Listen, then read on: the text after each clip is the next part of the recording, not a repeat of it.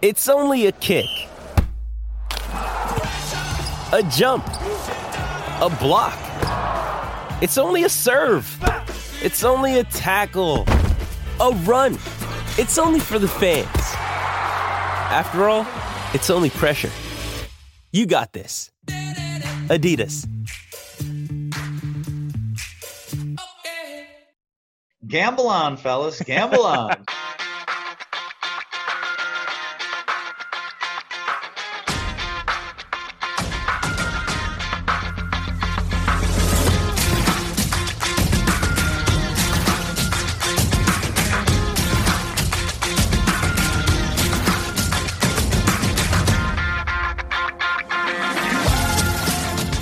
Welcome again to Gamble On, the weekly gambling podcast presented by USBets.com. I'm Eric Raskin, US Bets Managing Editor and Media Director, and I'm joined by our senior analyst, Pulitzer Prize finalist John Brennan. And I'm going to start the show by talking about something we typically talk about at the end of the show, NFL picks. Spoiler for when I recap our results later, but we picked all 6 playoff games against the spread last week, and I felt pretty good about my picks, and I thought to myself, man, if I happen to go 6-0 and I don't put any real money on it, I'm going to be kicking myself. So I took a shot on a 6-game parlay at a shade under 50-1. And of course, I went 5-1, as one does with 6-team parlays. And the worst part is that my Eagles fandom, which steered me toward them getting 8.5 points, was the only thing separating me from a nice bankroll boosting win. Here's my question for you, John. Which was my more punishable betting sin? Betting too big a parlay or betting with my heart? I mean, Eric, after 3.5 years of this weekly podcast, you might think I automatically will pick parlay. And that's usually true, I'll admit. But here, no, it was betting with your heart. I pointed out the Eagles were bullies, 9-2 versus also Rams, and 0-6 against playoff teams. Right. And the Bucs' 28-20 regular season win was misleading because they had nearly double the yardage and time of possession of the Eagles, who got a garbage time TD late to make it look respectable. And you knew both of those things, I could tell. Yep. But I guess the heart, it wants what it wants. I guess so. The fact is, I bet an amount so small that I won't miss it, as one should do with a 50-1 shot. Yes. But the pain is still there because I came close to the win. What one person on Twitter suggested, I should have done 2 versions of the bet, one where I take the Bucs. But if I'm going to do that, I may as well just do 1 5-team parlay instead of 2 6-team parlays.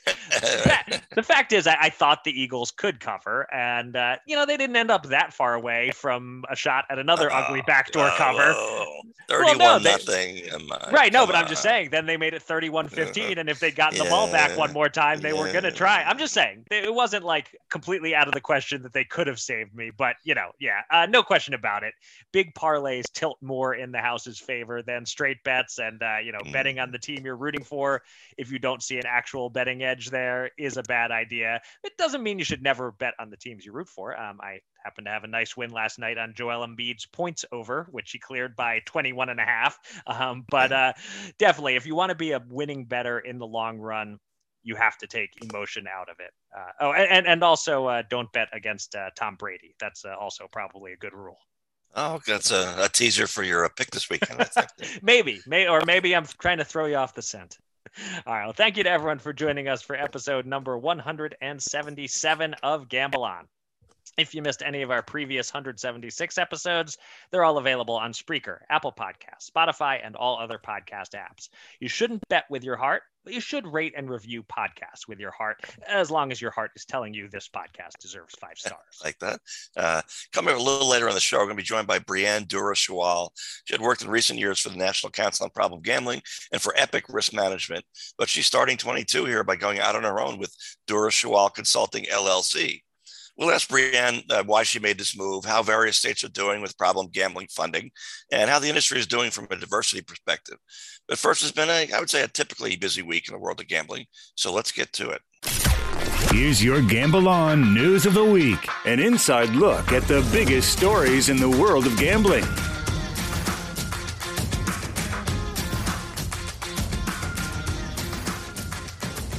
We spent the bulk of the news segment last week on New York's mobile launch, and a week later, it's still the biggest story in the industry, so that's where we'll begin once again.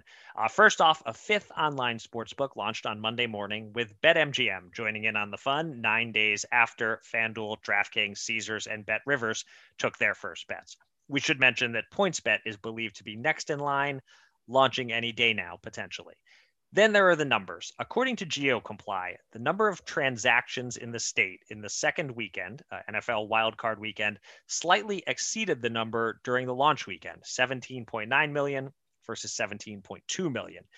But following up on our conversation last week about how much New Jersey handle and revenue will be hurt by the arrival of New York, New Jersey appears to be doing just fine, as the state saw an average of 12.6 million GeoComply transactions the 2 weekends before New York launched, and averaged 13.1 million the 2 weekends since. There are a lot of potential factors, including the first weekend of playoff football being a bigger deal than regular season football. John, what do you make of the numbers and what's been happening in New York? And with 24 days of activity by the end of the month, any chance New York overtakes New Jersey as the top betting state in January and doesn't even have to wait for February? All right, my short answer is no. I bet that New Jersey wins January. Wait, am I betting with my heart? Hope not. Yeah, I don't have to think about that. But I'm intrigued by the monster initial numbers in New York. There's some hope that a lot of it is money exiting the illegal bookmaker side. Well, I'm not quite convinced of that, but maybe the old customer base of the so-called corner bookie is more loyal to them than young people are who have gambled only online with some offshore sports book. That's possible. I think if New Jersey and New York start combining for $2 billion in handle right out of the gate, that might underscore our colleague Jeff Edelstein's article suggesting there's plenty of handle occurring in New Jersey that isn't even coming for either state, but rather big spender syndicates from all over the place, all over the country, maybe all over the world. Who knows? One last note, too. BetMGM had an investor conference call on Wednesday, and there's lots of good news expressed there. One game parlay betting are the next big thing for them. They're already doing it, and they're producing margins of higher than 30%. Even better, BetMGM says it's expanding its parlay options the next 6 months. Of course, the great news here is if you're an investor, So if you like single game parlay bets, well, in industry technical terms, you are known as a donor. But maybe that next shift comes in, right, Eric? Who knows? That's right. I actually have penciled in my notes here to get around to some parlay thoughts of my own when we get to our next news story. So Okay. We'll be spreading parlay talk throughout Sure. the podcast this week. But I think you might be betting with your heart a little bit on New Jersey. I think New York versus New Jersey in January is going to be close. New York is averaging about 33% more transactions, but New Jersey has about 29% more days in the month to work with. New Jersey still presumably has those big syndicate bets coming in that you mentioned from Jeff's article, that those are the number of transactions may not be reflective of the size of some of those transactions, but New York has the bonus of a lot of people doing that big quote unquote risk-free first bet at various sites. People who might settle into betting 20, 25 bucks on a game are coming out firing with $1,000 bet, because if it loses, they get it back to bet with again. So that juices the handle quite a bit. There do happen to be 5 football weekends in January, and New York only missed one of them. They still have 2 to come. I'm going to go ahead and make the prediction that New York actually will have higher betting handle in January than New Jersey. But I'll also predict that revenue will be quite modest, because there are so many promotional credits being given out. There are spread the loves and hammer the overs. It's a great time to be a bettor in New York. I'll say to the New Yorkers, enjoy the freebies while you can, because they don't last forever, he says wistfully from forgotten Pennsylvania, where I get no spread the love anymore, and where my hammer the over is limited to $5.02. Yeah, and especially when you're in a high tax state like Pennsylvania or New York. So come to Jersey. We're only 13% online mobile sports betting tax. Always stumping for Jersey, always finding a way. All right. Well, that's a perfect lead into our second story. It's related to our first story.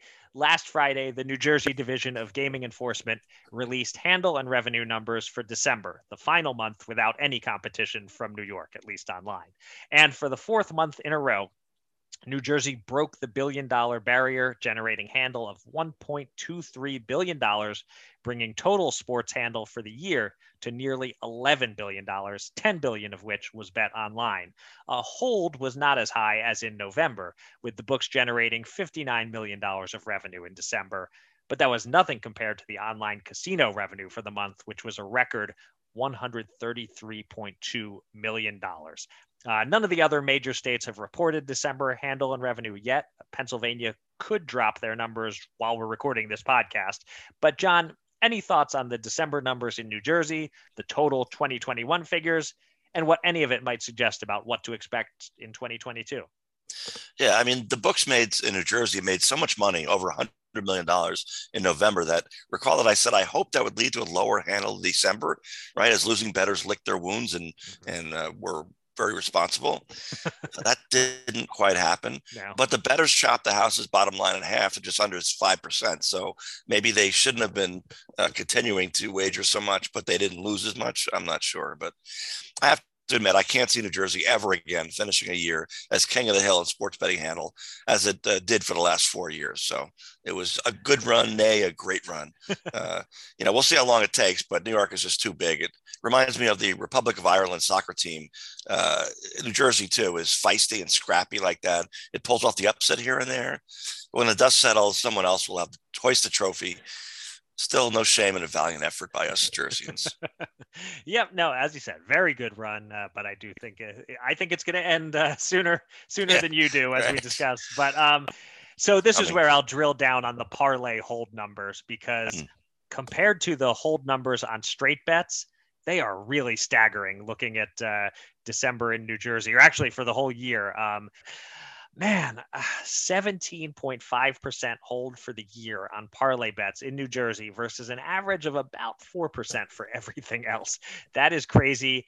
And I don't think the sportsbooks saw that disparity coming when they first launched. It's really in the past year or two that they've realized their entire marketing plans should be centered around parlays. Parlays tap into the same part of your brain as DFS tournaments. I can turn $20 into $1 million if all 9 of the players in my lineup perform near the top of their range. So sure, why not me? Why can't it be my turn this week? There's strategy to it. If you use models and projections and you understand correlation, you have a better chance at winning than the average Joe smashing buttons, but you still need to get insanely lucky. But we all believe we might. So let me try this 8-leg same game parlay. That's the dream that the sportsbooks are selling. What they don't really want is the analytical bettors picking 20 different player prop over-unders and not parlaying them and just going like 13-7 against the book. That's what they're hoping to avoid. But in terms of these, putting them all together into these parlays, they're coming out way ahead. And I realize that I've gotten a little off the topic of just focusing on these New Jersey numbers, but certainly we'll say that December was a huge month in New Jersey, and we should continue to see massive numbers in the other states as well as they roll out their figures. Yeah, you're talking about something too, like kind of primal. Like, so you love the Chiefs, so you think definitely they're going to cover the spread, and Pat Mahomes is going to get over 292.5 passing yards, whatever. And Kelsey is going to get over 82 yards or whatever it's going to be. And whatever running back of the week they have is going to get over 62.5 yards. Like, all that's going to happen. And then, of course, one injury and you're dead, or anything else goes wrong. So then the Chiefs do cover, let's say, in that game, and Mahomes is a huge game, but Kelsey wasn't targeted. He was triple teamed a lot or whatever. Right. And so you get 2 out of 3 and then you lose. It's just amazing. And you mentioned, what are they trying to get you to take? We're in New Jersey and Pennsylvania. You get bombarded with free online casino offers, $100, free bets, can't lose, blackjack, whatever. Like, well, why are they offering these things? I mean, there's a reason, obviously. So yeah, that's how it happens. And, it's a wise consumer, can figure this stuff out and move from there. It's okay. I mean, a free market and all, but definitely, bet with your head, not over it, and consider why they're promoting single game parlays and online casino in a state that has that. Yeah. And the one thing that really separates these, multi-leg parlays from DFS, even though I equated them to an extent in that exact scenario you lay out, if Travis Kelce kind of has a crap game and he's my tight end, but all the other pieces did pretty much hit, I still might get a small cash. There's still something to be returned with a good but not great lineup. In a parlay, good but not great's not good enough. You get 0. All right. We move away from the East Coast for our third story this week. We head to the Heartland, where our colleague Jill Dorson broke some big news on Sports Handle on Wednesday. Missouri is getting ready to consider sports betting legislation, and uniquely, the bills are backed by the existing casinos in the state and 6 professional sports teams. The teams in the casinos work together with legislators to produce a package to everyone's liking. Under the bills, each casino operator will get 3 mobile skins per property with a max of 6 skins. So Penn National and Caesars, which each own 3 Missouri casinos, they each get 6 skins, just like the companies with 2 properties, while Bally's, with just 1 casino, gets 3 skins. On top of that, each sports team, the Cardinals, Royals, Chiefs, Blues, and a male soccer team and a female soccer team, they get 1 mobile betting skin apiece, but no retail betting location. The tax rate would be 10%. There's an official league data mandate, and there are 2 versions of the bill for now, one that includes video lottery terminals, or VLTs, and one that doesn't. Jill did not get a scoop on what the timeline might look like, but for a state that hasn't made much noise on the sports betting front yet, this is a significant step forward. John, what do you think of the way the various entities are working together here? And are you starting to worry, as I am, that within about 3 years or so, every state that's going to legalize will have legalized and will have very little in the way of legislation and speculation left to write about? Oh, Eric, we'll always have Texas, I think, and maybe California and maybe Florida too. There's a lot miles to go before those 2 states sleep on legalizing sports betting, I think. Plus that esports betting explosion idea that gets a full panel at every single gaming conference. Maybe it's right around the corner. Who knows? That's a possibility. So there's more to come. First of all, mad props to the Penn National and Caesars lobbyists here in the State House. It's a tremendous work. Although maybe a Bally's backer kept them from running up the score on skins. Right. So little prop there too. Missouri's a good one because the more skittish states, they tend to listen more closely when a kindred state dips its toe in the gambling water. As I've said for years, when Nevada, Delaware, and New Jersey dive in head first, the other states just sort of roll their eyes because those 3 states are always first movers on anything gambling. Of course, this legitimate analysis led me to believe that Pennsylvania legalizing online poker 3 or 4 years ago would open the floodgates, especially after Michigan, another kind of sober state when it comes to gambling, followed suit. And not so much. We're kind of stalled there. But so perhaps some flyover country states, and I know they love that description, they're going to sit back and say to Missouri, yep, first show me state when it comes to sports betting. Yeah, and the approach that they're taking here is certainly a smart one. There's no guarantee of passage, but getting all the entities in the state on board together like this, unless you have a bunch of state senators and representatives who have some big moral objection, it seems a pretty good chance you're going to get it passed this way. In terms of the spread of legalization and whether we're going to run out of things to write about, it definitely is moving a little faster now than I might have anticipated. I think that New York getting off the ground and throwing around these big tax numbers is serving as a wake-up call elsewhere. But as you point out, we do still have California, which might get moving via referendum this November, but it'll more likely things are going to stretch out at least another year or so past that to get the pieces in place, maybe more than just a year or so. Then Texas, that feels more like a 2024, 2025 type of thing at the earliest. But it's possible that by 2025, we could be at like 45 states, including all the big ones. That's possible. Even if that happens, I think it's just fine for us in the gambling media who need things to cover. There will be controversies and legislative tweaks and revenue numbers, of course, to cover in all these states. And the big thing is that there will still be plenty of states looking into online casino and what you mentioned, online poker. That stuff hasn't moved too fast yet, but maybe that's the big legislative wave of the second half of the decade. So one way or another, I suspect we'll be just fine in terms of the news not drying up. And there will be corruption, and there will be lawsuits, and there will be trials, and that's all good stuff. And most of all, I think it's an all-country song. Good stuff from a journalist's point of view, maybe. Actually good stuff. Not for the people on the other end of it. And I think there's an old-country song that says, God bless Texas. I'm going to keep that in mind. Okay. It's time to welcome a special guest from the world of gambling. Let's get to the Gamble On interview.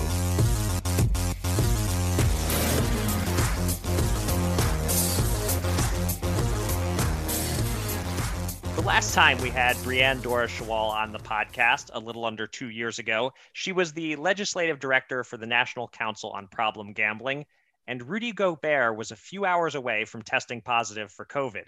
Needless to say, a lot has changed since then. For Brianne specifically, she left the NCPG, became vice president of U.S. policy and strategic development for Epic Risk Management, and then left that position just recently to start her own consulting firm, Doura-Schawohl Consulting LLC. She was also listed by Global Gaming Business Magazine as one of the 25 people to watch for 2022. We're excited to talk to her again. Brianne, welcome back to Gamble On. Hello, thank you so much for having me. It's wonderful to be back. How much has changed, huh? And not just in my career. Right, quite a lot. Yep. So congratulations on getting your consulting firm off the ground. I'll start with the obvious question. Why this career move right now? And since we're all in the gambling industry, I have to ask, do you view this move as a gamble? Yeah, so great question. Why now? I think that it's no secret that the industry is at a very unique proliferation. And we've seen not only just this massive expansion, but now we're starting to see those that have embarked upon the journey of legalization of online gaming and sports wagering really starting to examine what they did well or maybe not so well. And that's really where I see such a unique and wonderful opportunity, because there's a lot of buzz now about things like advertising and cashless and problem and responsible gambling. And that's my sweet spot, right? That's what I've been studying for all these years from a whole variety of different perspectives. So I'm going to flip it and say, why not now? Why not capitalize on the opportunities that are out there? And yes, is that a gamble? Yes, but it's a gamble and an opportunity that I want to take on myself, not just for opening the next chapter for my career, but also for my family.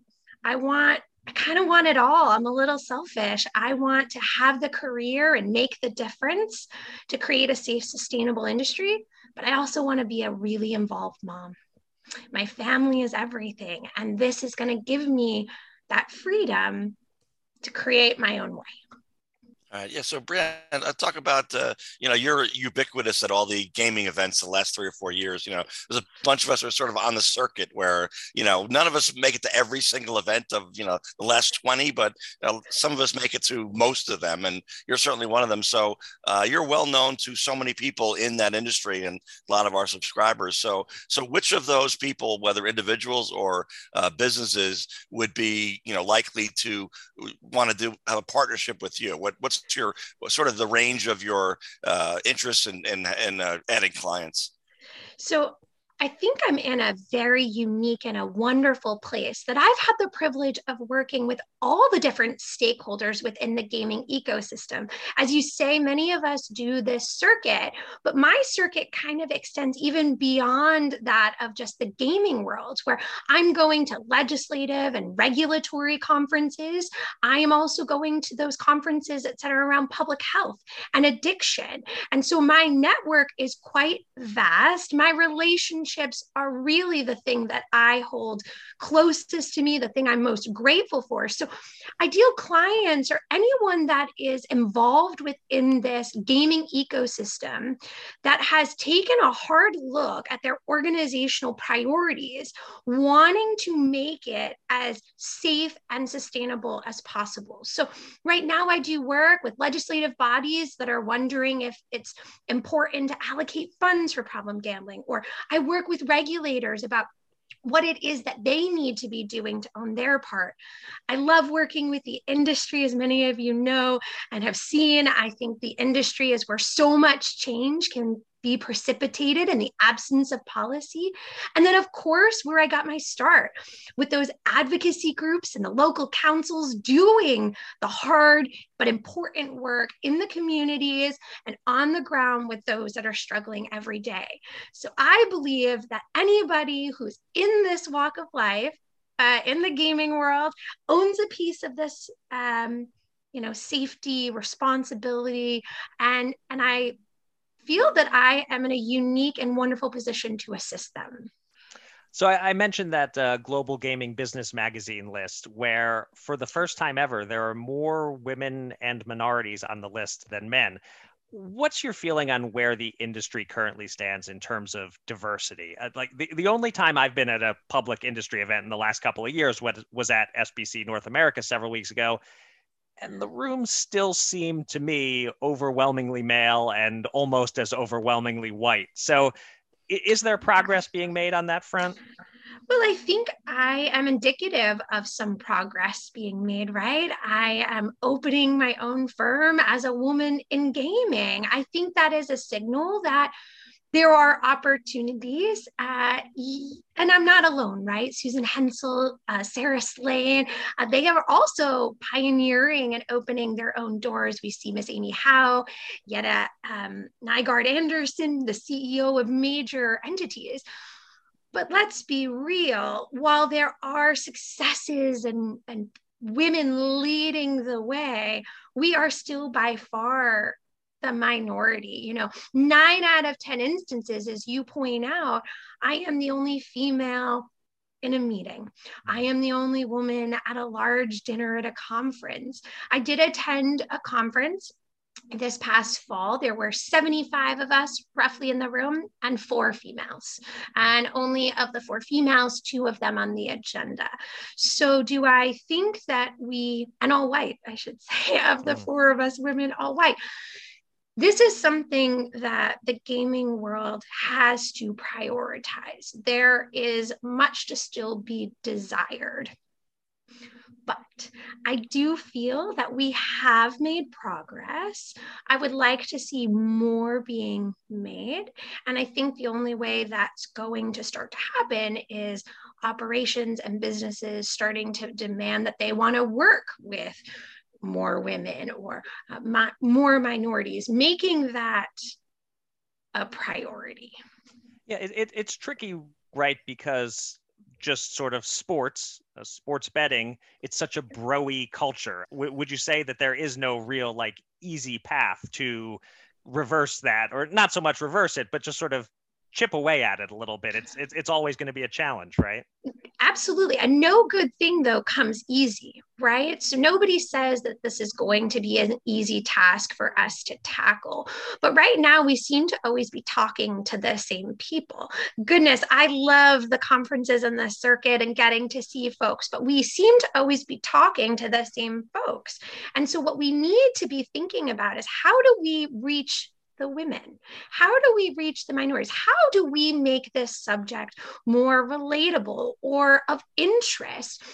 It's about branching out of our comfort zone, kind of what I'm doing by opening my own firm, right? Taking that chance. Is it possible? We need to start doing that when we really examine how to diversify. And maybe we start recruiting outside of the industry. I know that's provocative and everybody's talking about the shortage of talent, but maybe that's because we keep going to the same pool and we need to, I don't know, make ourselves a little bit uncomfortable. Let's call 2022 the year that I think we need to start rocking the boat a bit.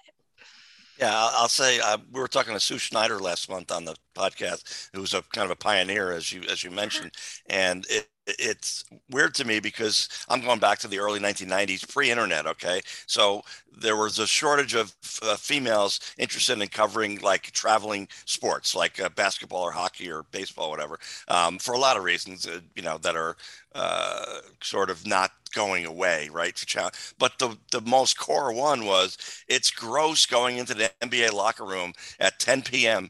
These guys are literally coming out of the shower. It's disgusting for a lot of reasons, and it's uncomfortable for men, and it's completely off-putting for women. So it was not surprising at the time. It's hard to get a woman to want to, be a traveling NBA writer. But like, fortunately, the sports gaming, modern sports betting, online mobile betting, community doesn't have that issue. So I've always been a little surprised why there aren't more women now. That one, I got that. I mean, totally. This one is a little different. So, but I want to ask you about responsible gaming that, you have a core interest in, and kind of maybe a review of 2021 and how states did, and then look ahead to 2022, because I've always found it a little surprising that so many states have so little interest in putting any funding up for responsible gaming and helping compulsive gamblers. I mean, for me, it's either like, you really care about this, you're concerned about it, you support something to raise revenue, but you're concerned about your community, or even just a cynical, well, let's just throw some money out there so we look good. And yet a lot of states don't even do that. So how did 2021 go, and how do you think 22 will go in that standpoint? Well, I think you're not going to be shocked with my answer about 2021, right? That's a very complicated question, because the first thing I want to highlight is I'm really trying to help people understand that there's also a very significant difference between problem gambling and then responsible gambling. And I think it's really important that we highlight that words matter. And both of those things need to be a priority. And we've seen a very significant lapse in policy addressing both. So let me start here by saying, of the 11 states that went live, right, in 2021, there was a majority that had invested something in problem gambling. So Louisiana at 500,000, New York with an impressive 6 million, Wyoming for the first time came on the map with 300,000. So it's not that states weren't committing something for funding. But one, is that enough, right? Especially if we're already working from a deficit. As you both have heard me say quite often, that the investment traditionally has been so insignificant that we are working from a deficit. So, just putting something in is not enough. The other thing that was very notable for me in 2021 was how the funding was to be allocated or delineated or spent. And it was very limiting in its scope in the majority of states that legalized, meaning it was often authorized only for treatment or in something known as a treatment fund. And there's something known as the problem gambling ecosystem, right? We need to research it, we need to prevent it, we need to treat it, and then we need recovery resources for those that have undergone treatment so they stay healthy. And so when the funding is limited and it can only go to one aspect of those four, you're not going to really see a significant return on the investment because you're only addressing one piece of that pie. So was it abysmal? Am I able to say it was a complete loss? No. I mean, progress is slowly being made in some of these states, especially in ones that had traditionally done nothing. Do I think it's going to really move the needle forward in a positive way? No, I think we've got more to do. And as for the responsible gambling side, this is what we often see addressed within regulations, right? Are employers required and doing things for licensure about how to keep customers safe? Are they mandating education around this important topic? Are they aggressively advertising where people could get help? That's kind of the other side, responsible gambling, how to keep people and customers engaged in playing safely and responsibly. It's a mixed bag. In some cases, regulations, statutes said nothing around responsible gambling. But then you've got Connecticut that went ahead and did an entire consumer protection bill and did a soft launch seeing about the safety for the market space. So like gambling and like the regulations that are fractured and a hot mess when it comes to tax structure, I'm seeing the exact same thing as it relates to problem and responsible gambling. So is there any state that you would say that either has already launched and is going to improve on this front, or is not quite legal but is coming soon? It's like, I don't know, like I said, even from a cynical standpoint, I'm thinking a state might want to be known as the leader here, where they are devoting the most funds and the most effectively, as you put, not just the number, but the way to do it. So is there any kind of a state out there that you think in 2022 is going to try and show that, hey, we're the ones who are most concerned about this issue, we're going to help our constituents the most? Hands down, it's Massachusetts. There's not even a question in my mind. Massachusetts has an annual research agenda looking at this topic. They have exhaustive resources, both with the regulator and the Gaming Commission, as well as the Department of Public Health, solely dedicated to addressing both problem and responsible gambling. I mean, they even have information centers within their casinos to help people make better informed decisions about how to play. Talk about being a front runner.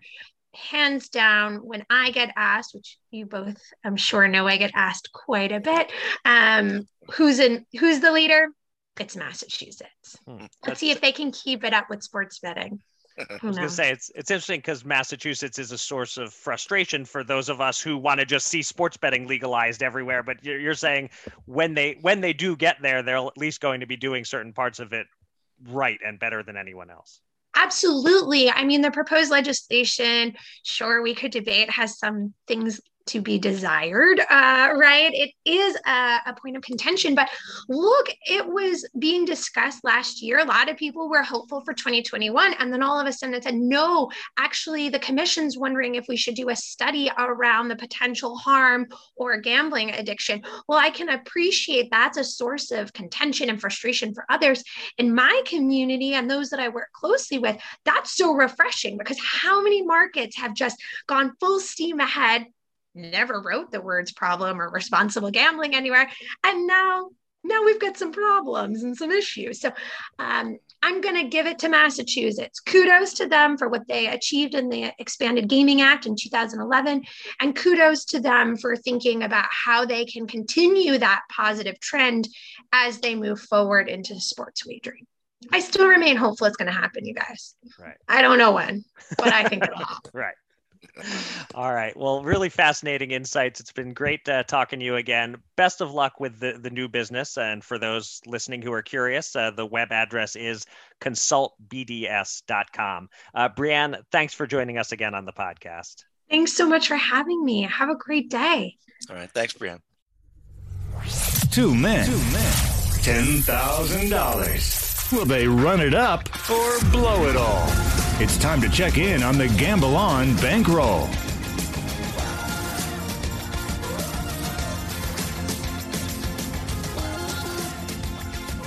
We'll get to our NFL playoff picks shortly, but first, let's update our betting bankroll, where we came out slightly ahead last week. No thanks to me. I do have some futures bets cooking that have gained value. Titans to win the AFC at plus 500, and Alcaraz and Rublev each at 48-1 to win the Aussie Open, which those bets actually gained value the instant Djokovic got denied entry shortly after we recorded last week. But my lone bet that got graded was the three-leg teaser I stole from Jeff Edelstein. It would have paid plus 163. The Bucks covered their teased number by 13.5. The Chiefs covered their teased number by 14.5. But the Niners Cowboys over killed us. We missed that by 4.5, even after I sold my soul and rooted for Dallas to score at the end. So I cost us $100 last week. John, you evened that right out with your Bengals Raiders under 49 pick. Wasn't looking great at halftime, but we got a touchdown free second half to pull it out and win $100. And John had a frustrating but ultimately profitable sweat with Corey Connors to win, finish in the top 5, finish in the top 10, and finish in the top 20 in last weekend's golf event. John, you want to walk us through that heartbreak? Yeah, I mean, most importantly, I was indeed fortunate to hit that NFL under. You know, Bengals Raiders, I thought the Raiders would barely show up and it would be an easy under and all that. And yeah, I kind of was fortunate. So yeah, the golf, not as much. You know, my entire theory about Connors was right on the mark, except for a double bogey start on Saturday, which in a birdie binge event like this is fatal to the big payout. So that couldn't happen. But still, it looked like we would hang on for a top 10 and an extra 80 units in a bankroll. It all came down to Connors 3-putting from 60 feet in the final hole and one golfer left to possibly ruin us. That's Matt Kuchar, who was a first ballot sneaky Sunday hot finish once there's no chance of winning an event Hall of Fame guy.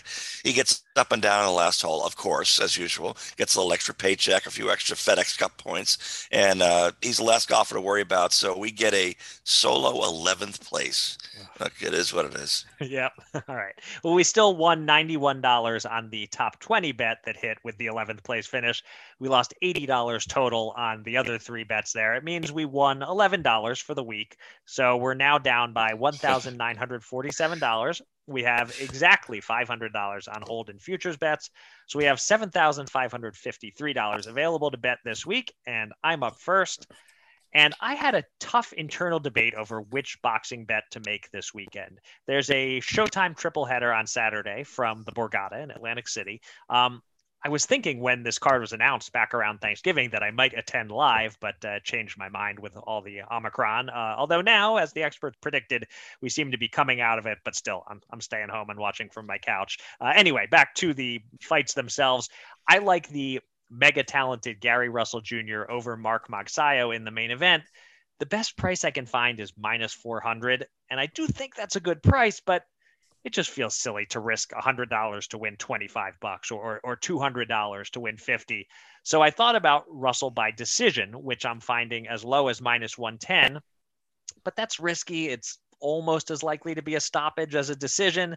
Now, the stoppage, Russell by knockout, that's priced at plus 270. That's decent value. But it's not really what I think will happen. I'd be betting on the scenario I don't think is the most likely to happen. So instead, I've landed on a 2-fight parlay. Yes, another parlay. Because I think minus 450 favorite Subriel Matias in the co-feature is fairly safe to defeat Petros Ananyan. So I'm taking the two favorites who I think are accurately priced, putting them together. It gets me down to minus 189. And I'll note that those are two-way prices, not three-way. And what that means is that a draw in either fight, that doesn't mean we lose the bet. It would just void that part of the bet. Okay. So we're going to be ultimately betting $100 to win 53 that Russell and Matias both win. Not my most exciting bet ever, but hopefully a nice little W. All right. So I'll try to keep my golf streak going this week. As the tour returns to the continental U.S. with the classic event in the L.A. area. Cuts after 54 holes, not 36, by the way, which is, if necessary, gives you a faint hope even after a rough opening round. So that's a little consolation. And I think I'll spread the wealth here a little bit after 2 weeks of focusing on just one player. South Korean Sun Jae-im has 3 top 12s here, and a rare miscut last week should give him a little bit of a freshener to boot. So 50 on Im at plus 200 for a top 10. Abraham Answer has a second and a fifth here the last 2 years. And like Corey Connors, he's still a modest bit under the radar. He's not Canadian, he's Mexican-American, but sometimes these guys get overlooked a bit. So 50 on Answer, just top 20 at plus 140. And then finally, some of my hunch win picks in real life have held up of late. So I'll try a modest stab of 10 units on Scotty Scheffler to break his maiden and win at plus 2,000, and 20 more for top 5 at plus 350. Okay. Spreading it around indeed. For my second bet, I'm going back to the Aussie Open at 5 a.m. Eastern time on Friday. And yes, I will be awake. My body clock is a total jerk. Rafael Nadal meets Karen Khachanov. Nadal is between a minus 500 and minus 600 favorite to win the match. But I'm going to bet on him to win in straight sets, which is about even money at some books, but I found it all the way up at plus 135 at FanDuel. Now, these two have played each other 7 times over the years.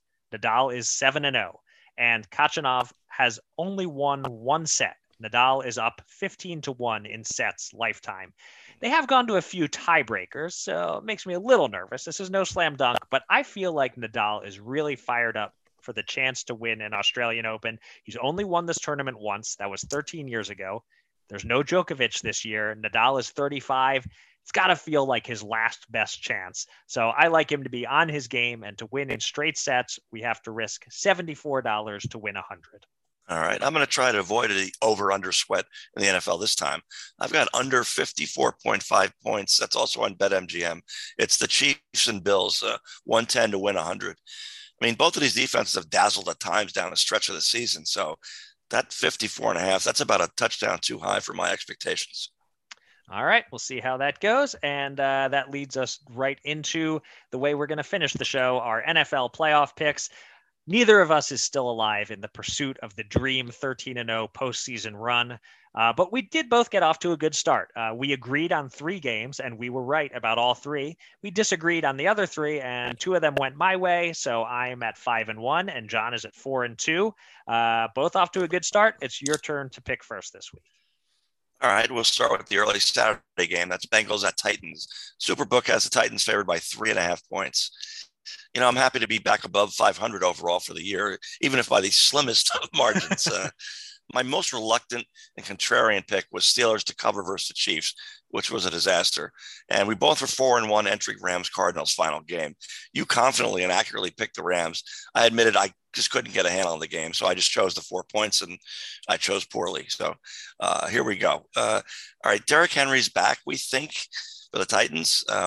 If he's even close to 100%, it's going to be tough to pick against the Titans at any line. So I wouldn't actually bet this one before Sunday morning, but we must soldier on and just guess here on Thursday. I have a feeling Joe Burrow is the next big thing and shows it on this stage. So he both covers and wins this game outright. Wow, Cincinnati to win outright, huh? Not that needs to happen for your pick to come in, but okay. And it's funny, I hadn't thought about it when you mentioned you're now slightly over 500. I hadn't thought about it, but I just did the quick math in my head. For me to finish over 500 for the whole season, I think 13-0 would have gotten me there. But now I can't finish over 500. Oh well. So in this game, I don't love giving up the hook at 3.5, and I don't love that Derrick Henry. I expect him to play, but it doesn't sound like he's going to be 100%. He might even be playing with some sort of steel plate in his shoe. But I still think the Titans aren't getting enough respect. I think they're the better all around team. They can win the wars in the trenches. And if Henry is Henry, that's just a bonus.